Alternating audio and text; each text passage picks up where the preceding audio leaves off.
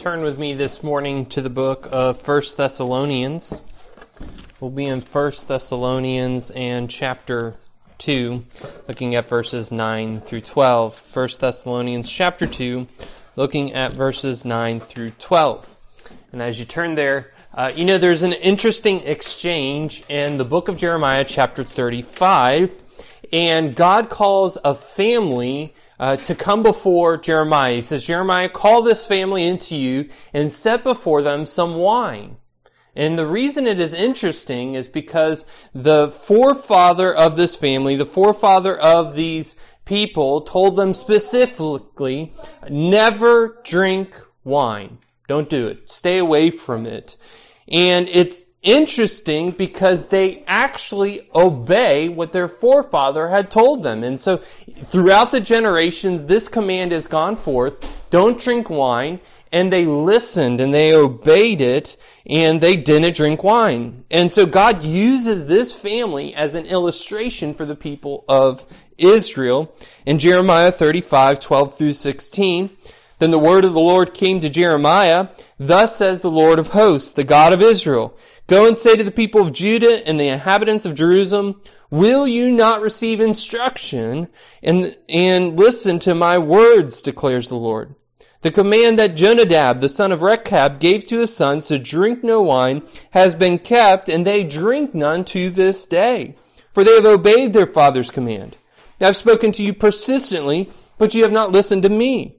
I have sent to you all my servants, the prophets, sending them persistently, saying, turn now every one of you from his evil way, and amend your deeds, and do not go after other gods to serve them, and then you shall dwell in the land that I gave you and your fathers. But you did not incline your ear or listen to me. The sons of Jonadab, the son of Rechab, have kept the command that their father gave them, but this people has not obeyed me. And I bring that up because God goes on to declare judgment against the people of Israel, saying, you're not listening to my instruction. And he says to the sons of Rechab, because you've listened to your father's instruction, I'm going to bless you. I'm going to maintain you. I'm going to keep you.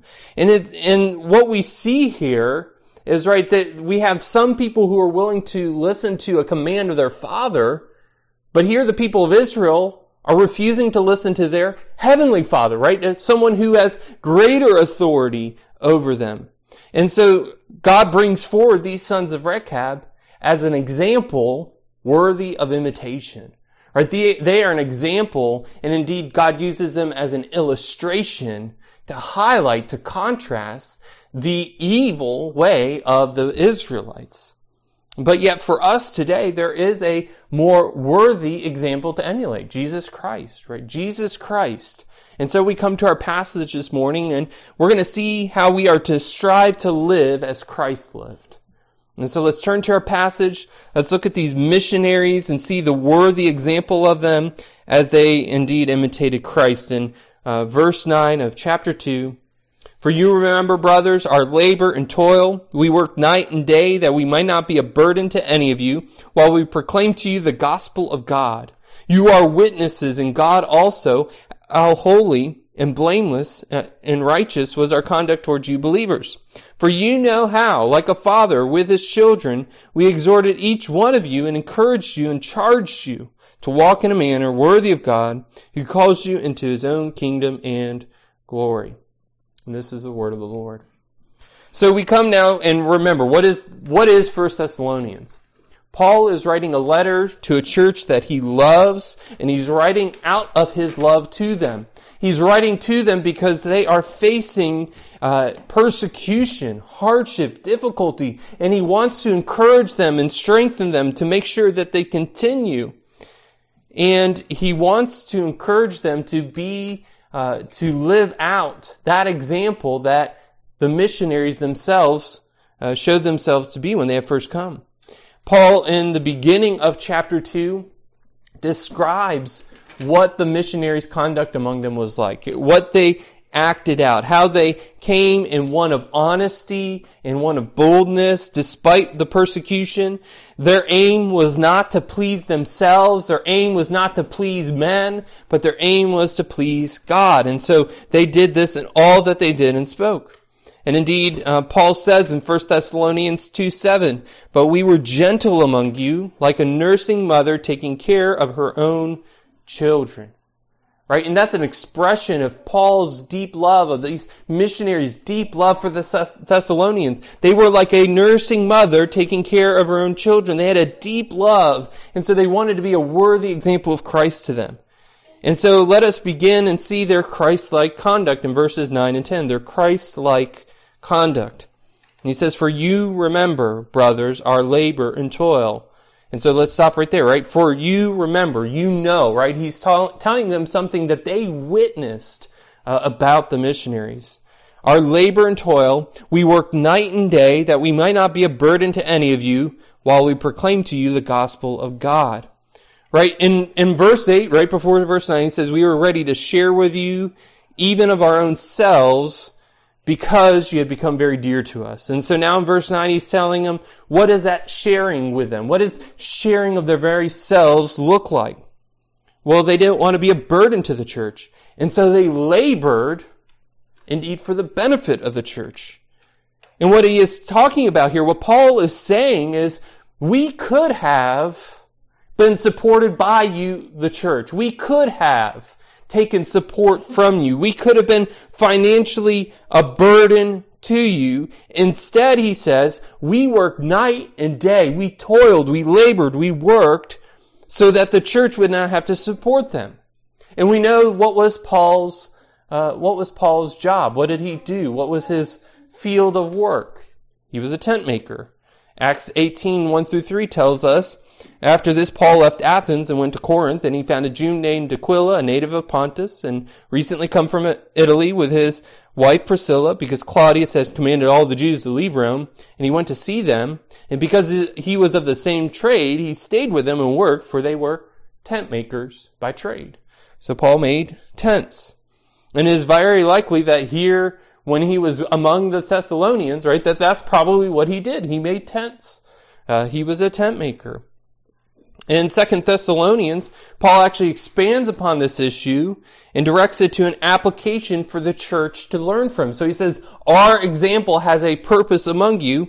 In 2 Thessalonians 3, verses 6-12, he says, "Now we command you, brothers, in the name of our Lord Jesus Christ, that you keep away from any brother who is walking in idleness and not in accord with the tradition that you received from us." So that's important there, idleness. "For you yourselves know how you ought to imitate us, because we were not idle when we were with you, nor did we eat anyone's bread without paying for it. But with toil and labor we worked night and day, that we might not be a burden to any of you. It was not because we do not have that right, but to give you in ourselves an example to imitate. For even when we were with you, we will give you this command, if anyone is not willing to work, let him not eat. For we hear that some among you walk in idleness, not busy at work, but busy bodies. Now such persons we command and encourage in the Lord Jesus Christ to do their work quietly and to earn their own living." So Paul here admonishes the church, right, and says, don't be idle. Don't be idle, but be busy about work. And so there's some cultural issues at play here, so let's unpack them and then tie them all together in maybe a nice, neat little package. Or maybe a nice, messy package if you're like me at tying or putting things in packages. But in the early church, there was often an increase in the sharing of resources among believers.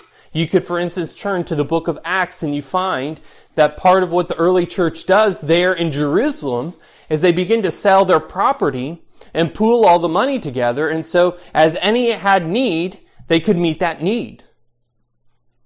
So there was a sharing of having everything in common. And there was often a need for such benevolence because especially in this day and age, right, the government did not support people who could not work. Quite the opposite. And so if someone couldn't work, if they were disabled, if they were had some kind of malady or illness that prevented them from working, the best that they could hope for was to be sitting in a public place that had a lot of traffic and beg for money. And that hopefully that people would be kind enough to them that they would have enough money in order to eat and do the things that they needed to do. So there was a need for such benevolence. There were classes of people that could not work. There were still issues of women being unable to hold property and to be able to be in the marketplace. Although we know, at least from the book of Acts, that there were a couple people, like Lydia. She was a seller of purple, which is a fun thing to just think about. She was a seller of purple. There was also Dorcas, which is an unfortunate name in our day and age, but Dorcas, she made a lot of really nice garments, and we know that the people appreciated her for that. But at any rate, there was a sharing, and so that's one cultural issue at play.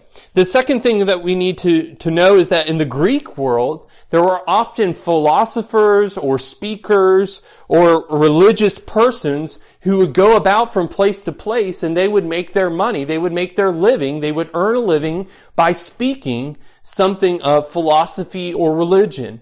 And so they would go from place to place and they would speak. And we've actually already encountered this issue in the book of 1 Thessalonians with the issue of flattery. And flattery is not saying, well, you look amazing today when you look like, you got hit by a train, right? That's flattery, but in our day and age, right? Flattery is changing the message, changing the truth to win an audience. So there were in Paul's day, and Paul says, we didn't come to you in flattery. We did not change the message to make it more palatable. Do we have people in our day and age that flatter in such manners? Yeah, right? That they get up and they say what you want to hear in order to gain an audience. Something politicians, right there. There's much the same in our own day. One example, though, from a religious perspective, is L. Ron Hubbard, the founder of Scientology. He's actually quoted as saying, if you want to make money, start a religion. And so he started a religion, and they have a lot of money. Just so you know that.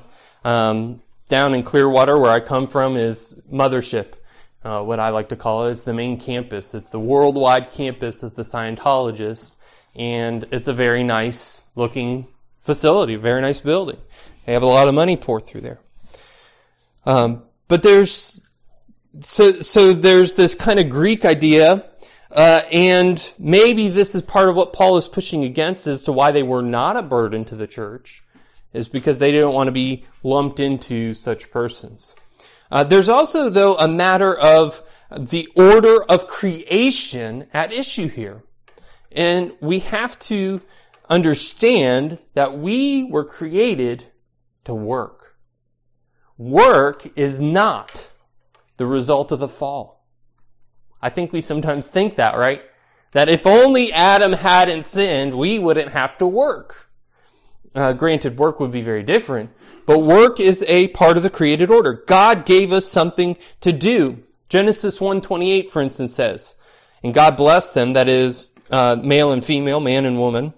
And God said to them, be fruitful and multiply and fill the earth and subdue it and have dominion over the fish of the sea and over the birds of the heavens and over every living thing that moves on the earth. That sounds a lot like work, doesn't it? Fill the earth. Be fruitful, multiply, fill the earth. Subdue it. Have dominion over it, over its creatures. God mandated in the Garden of Eden that we would rule and reign over the earth. He mandated that we would fill the earth and subdue it. And now we know in the fall, work was made harder. What does God say to Adam as part of the curse of sin? It's going to be difficult. You're going to go and you're going to till the earth, and the earth is going to be hard packed and full of stones. And you're going to sweat and toil. And then what grows up out of the earth will be thorny. And you will, break yourself on it and bleed everywhere. Right? So you're going to spend sweat and blood in order to reap from the earth what would have come much easier had you not sinned. But work is what we are called to. So as Paul's admonition, his warning, and his encouragement to the Thessalonians is work. And 2 Thessalonians says, work as even we worked, as we toiled. The church is not a place for people to come and fill ourselves. The church is a place where we work. and we work to fill others. This does not mean, however, and notice what Paul says back in 2 Thessalonians, verse 9 of that passage. It was not because we do not have that right. So what right is he talking about? Being a burden, but to give you in ourselves an example to imitate. It does not mean that there is not a right to being a burden, but simply that Paul and his co-workers did not take it. And it does not mean, what we are not talking about here, is that those who do not work should not be supported if they cannot work. Right, so let me say that again, maybe a little bit clearer. This does not mean that those who cannot work should not be supported by those who can work. Right? There are legitimately people who, because of disability, because of disease, because of age, cannot work. And it is up to us as a church to benevolently, right? Benevolence, that's a part of that, to support such persons. And there are seasons of life even where those who can work maybe are fired and thrown out of the job, and they need support in a short period of time in order to survive, to feed their family. And that is up to us. That's incumbent upon us. And again, that goes against maybe a little bit of the grain of culture in that we're used to the government supporting those who cannot work. It's not what the Scripture tells us. The Scripture doesn't say, give that duty to somebody else. The Scripture says, you, right? We're to look after the widows and the orphans. That's a mandate for us. But again, so these broader issues at work here, and let's tie these things back in. So Paul and his co-workers saw something in the Thessalonian culture that made them decide it is better for us to not burden the church, to not take financially from the church, to not be supported by the church, but rather to work hard in order to be an example to them. Maybe it was the issue of the swindlers. Maybe Thessalonica had a lot of people who would come through who would just speak a message in order to get as much money as possible. Maybe it was an issue of idleness. Maybe they were a little bit like Cretans, right, out of the book of Titus. Lazy, slow bellies, if you go King James there, right? Lazy gluttons. So there's some issue and some reason why Paul is motivated to not burden the church. What Paul is not advocating for here is that every minister of the gospel should not be supported by the church they serve. There are some people in our day who think this way. There are some people who think this way, but that is not what the Scripture says, right? Even in 2 Thessalonians, it says, it's our right, but we're not taking it. We're not making use of it. He tells them he could have, but he doesn't. He acted similarly in Corinth when he speaks as such in his letters to them in 1 Corinthians 9:12 through 14. He says, if others share this rightful claim on you, that is to burden them financially, he says, do not we even more?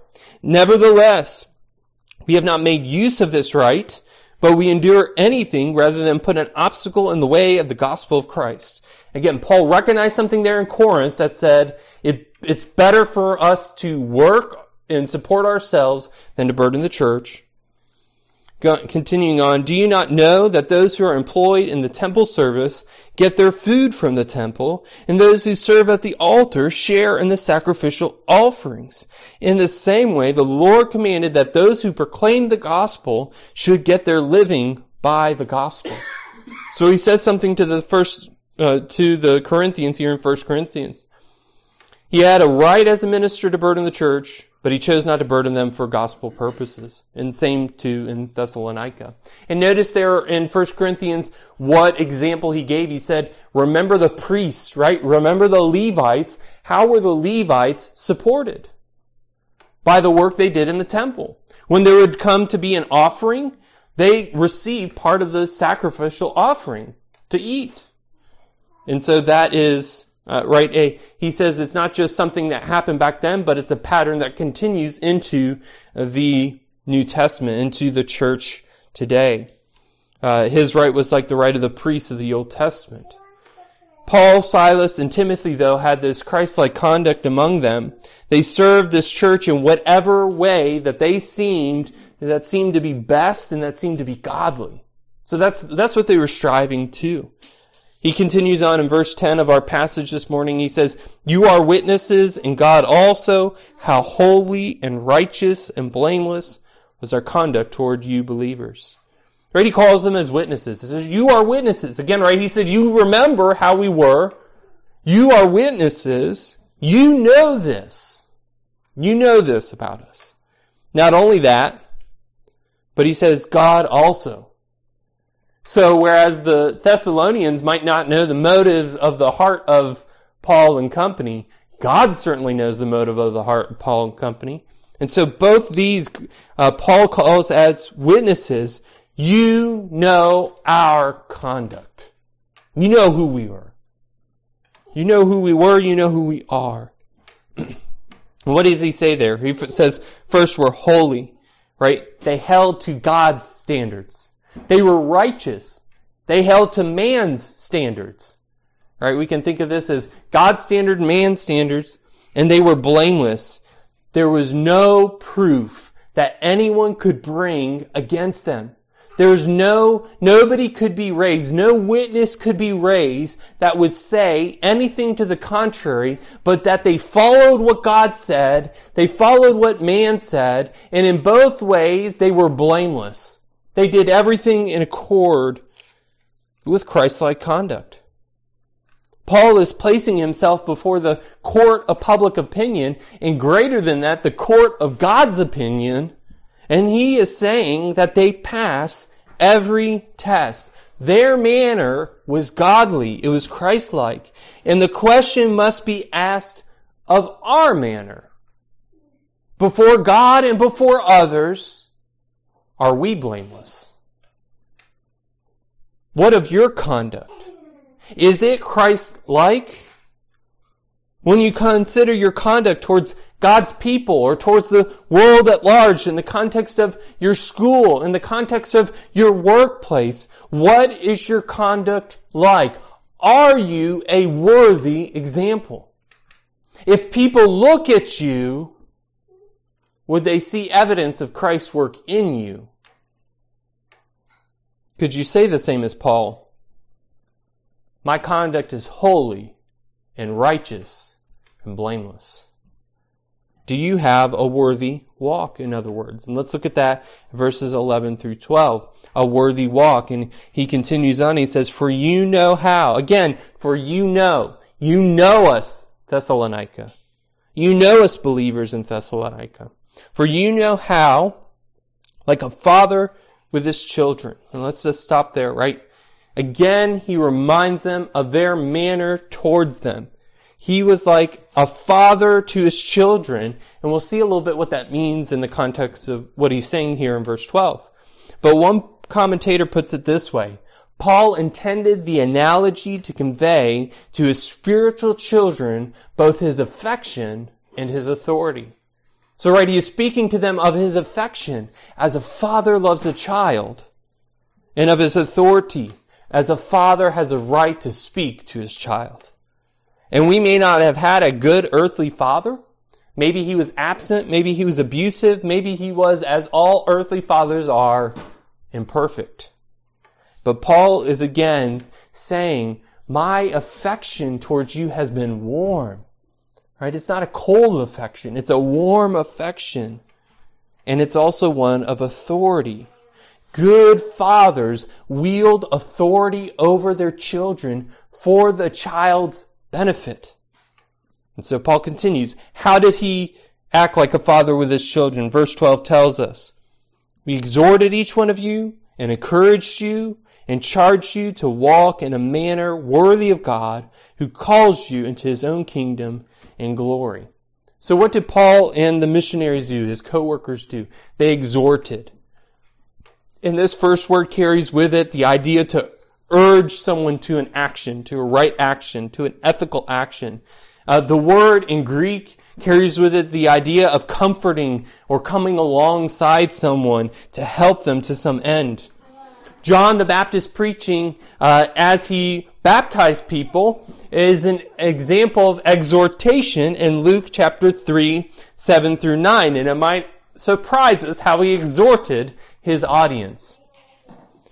He said, therefore, to the crowds that came out to be baptized by him, "You brood of vipers, who warned you to flee the wrath to come? Bear fruits in keeping with repentance, and do not begin to say to yourselves, 'We have Abraham as our father.' For I tell you, God is able from these stones to raise up children for Abraham. Even now the axe is laid to the root of the trees. Every tree, therefore, that does not bear good fruit is cut down and thrown into the fire." So that's an example of exhortation, right? What does he say? He says some hard stuff. Brood of vipers. That's a great way to begin a conversation, right? To begin a talk. I don't think that's something that you will ever hear Joel Osteen say.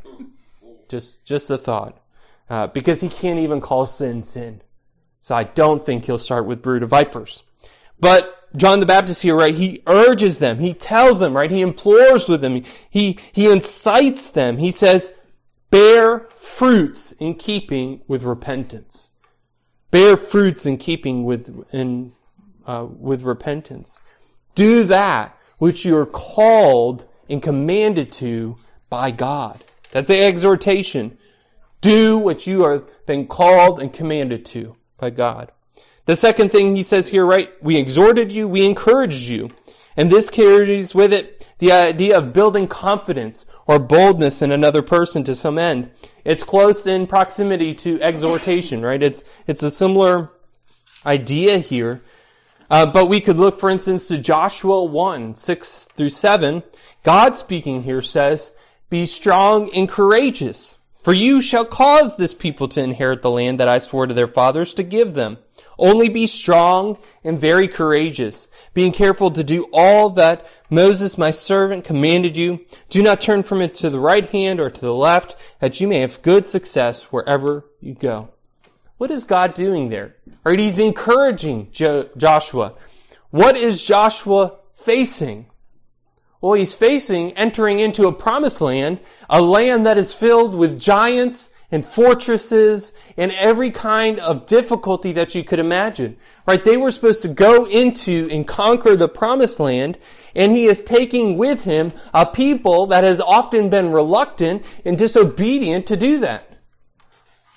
Why is Joshua the one leading them in and not Moses? Because the people were disobedient and Moses was disobedient. Right? So Joshua has reason to be fearful and weak. And God encourages him and says, be strong and courageous. Be strong and very courageous. Do you think Joshua needed some encouragement? I would say, yeah, probably he needed some encouragement. How about you? Do you need some encouragement sometimes? Yes, a lot of times. More times than we admit. And again, let's just give an example. An encouragement is not, you can do it. That's not an encouragement. Because if we could do it, we wouldn't need encouragement. All right, so an encouragement is, if God has called you to this, if He has equipped you for it, He will work it in you and through you. Be strong and courageous. Who is it that leads you and empowers you? Well, if it's the Lord God, what do you have to worry about? Right? That's a kind of encouragement. We point the person to God. We point the person to God.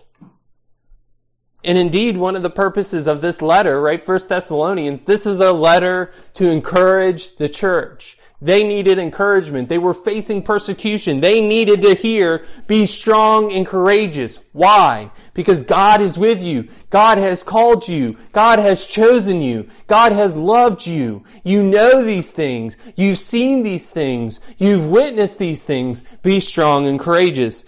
Continue on in the faith. So they exhorted, they encouraged, And they charged them to walk in a manner worthy of God. So this idea of charge, it's this idea of witnessing or being a testifying to something, a testimony of the truth. And so it is about the truth. It's about speaking the truth. And remember, what analogy is Paul using here? Like a father with his child. So how does a father do these three things? Well, they might exhort in this way. They might say to their children, follow the commands of God, trust in Christ Jesus alone. Right? Exhort them. They might encourage them in this way. Things are tough right now, but God will give you strength to walk in a way that honors Him. They might charge them in this way. They might say to their children, God says in His Word to walk in holiness and that all those who fail will be judged. So walk in holiness. And there's overlap here, right? There's shades of difference. But what was Paul's specific exhortation and encouragement and charge to the Thessalonians? Walk in a manner worthy of God. And what does that mean? Well, it's part of what Paul's been saying all along, right? Part of it is the example that the missionaries themselves gave. They gave an example of a worthy walk to them. And so it would behoove us to answer that question, what does it mean to walk in a manner worthy of God? Well, look at the example of Paul and Silas and Timothy. It means to walk as a citizen of God's kingdom, right? That's what he ends it with. He says, who calls you into His own kingdom in glory.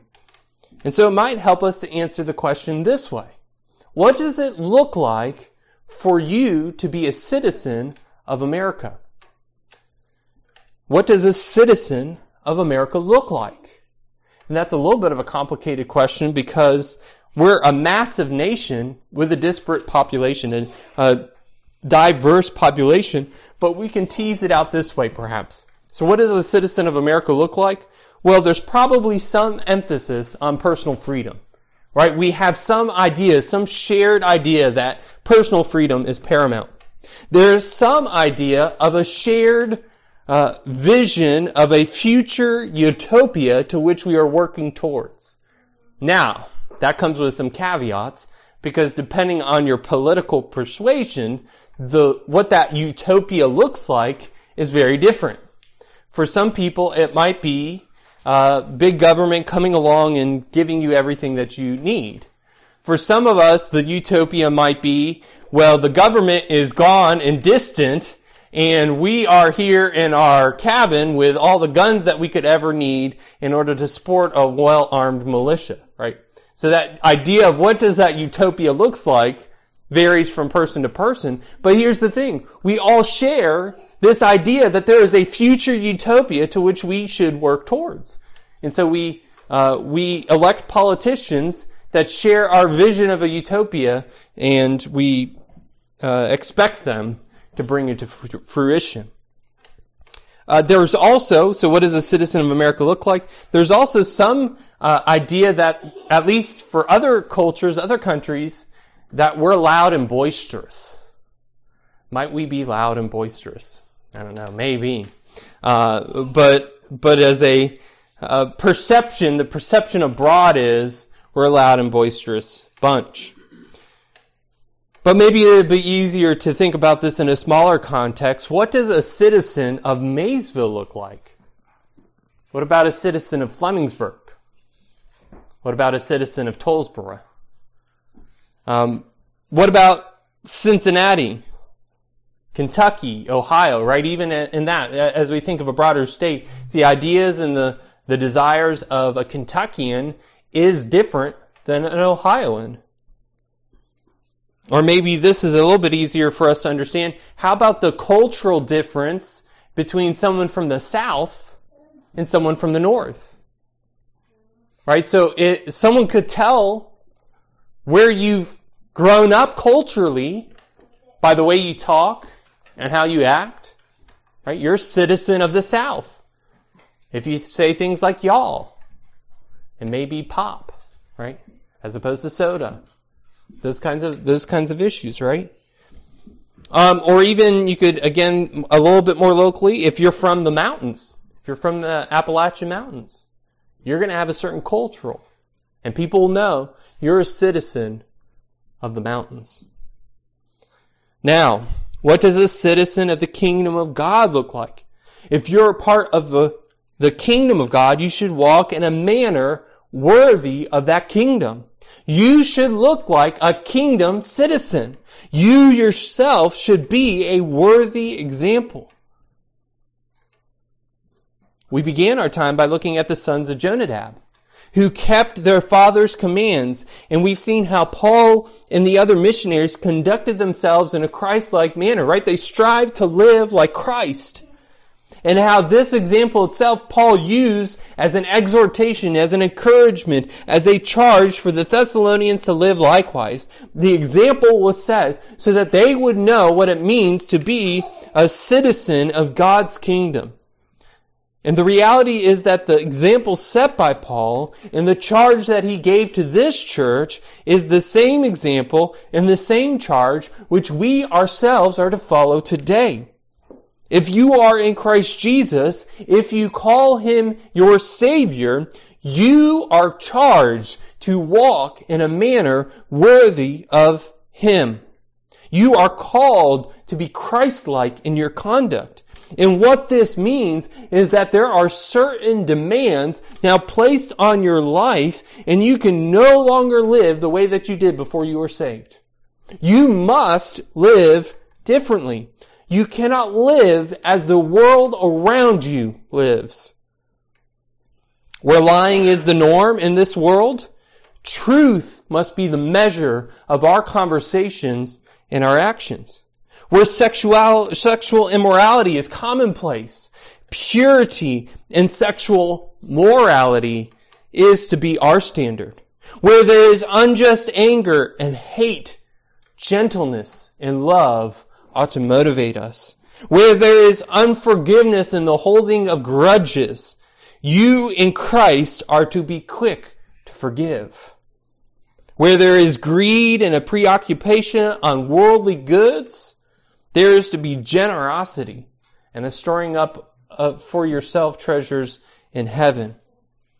Who you are called to be in Christ is counter to the values of this world. And so walk worthy of the kingdom of God. Walk worthy of God as you enter into His kingdom, as you enter into His glory. Walk in holiness before Him. Walk in love. Walk as Christ Himself walked, for He is our example. And understand that all of this charge to walk in a manner worthy of God is not an attempt to earn your salvation, and it is not to pay back your salvation. You cannot do either. If you are in Christ, however, you should want to please Him. And what is pleasing to Him is obedience and not sacrifice. And let me state this reality again so as not to be misunderstood. You cannot earn your salvation. You add nothing to it. If you are saved, it is only by God's grace. And if you are saved, you should have a motivation to please Christ. You should want to please Him. Love motivates us to serve God as we ought. For some of you, you need to realize this. You can't earn your salvation. You're never going to do good enough. Because of the sinfulness of your own flesh, you cannot.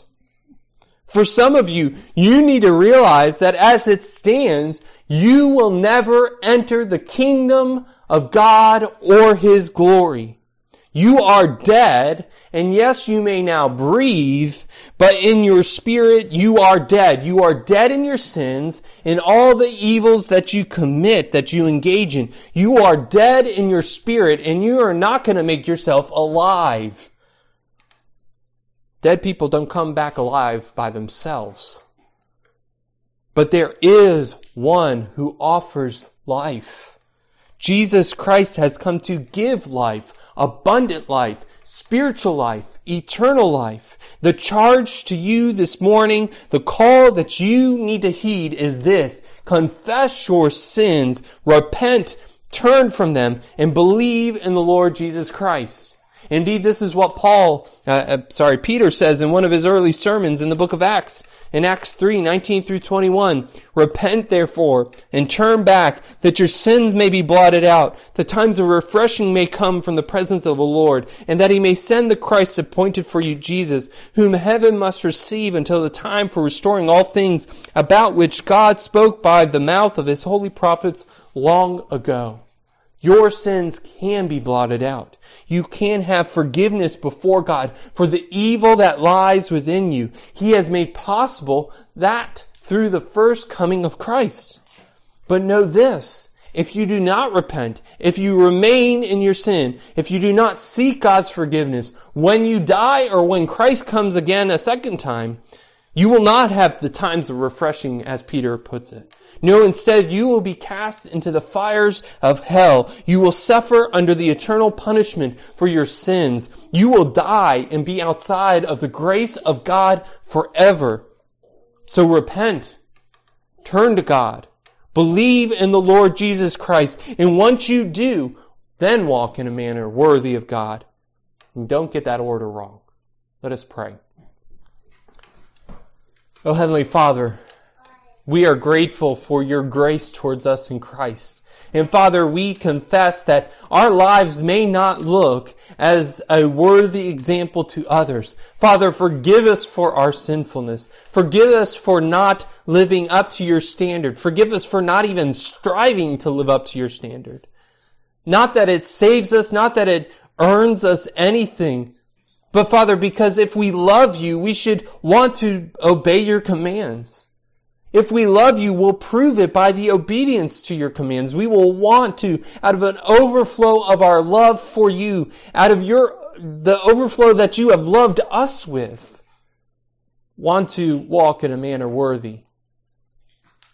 Father, forgive us for our failings in this manner, and help us to strive to live in a way that the world around us might recognize. God, that we would live in a way that the world may know that there is something different about us. And Father, that you would give us boldness to declare the truth, to speak the truth of Jesus Christ.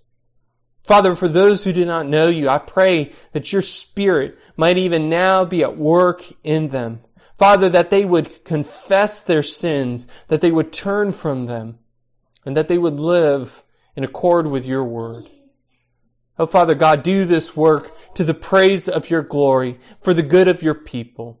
And we pray these things in the name of our Lord Jesus Christ. Amen.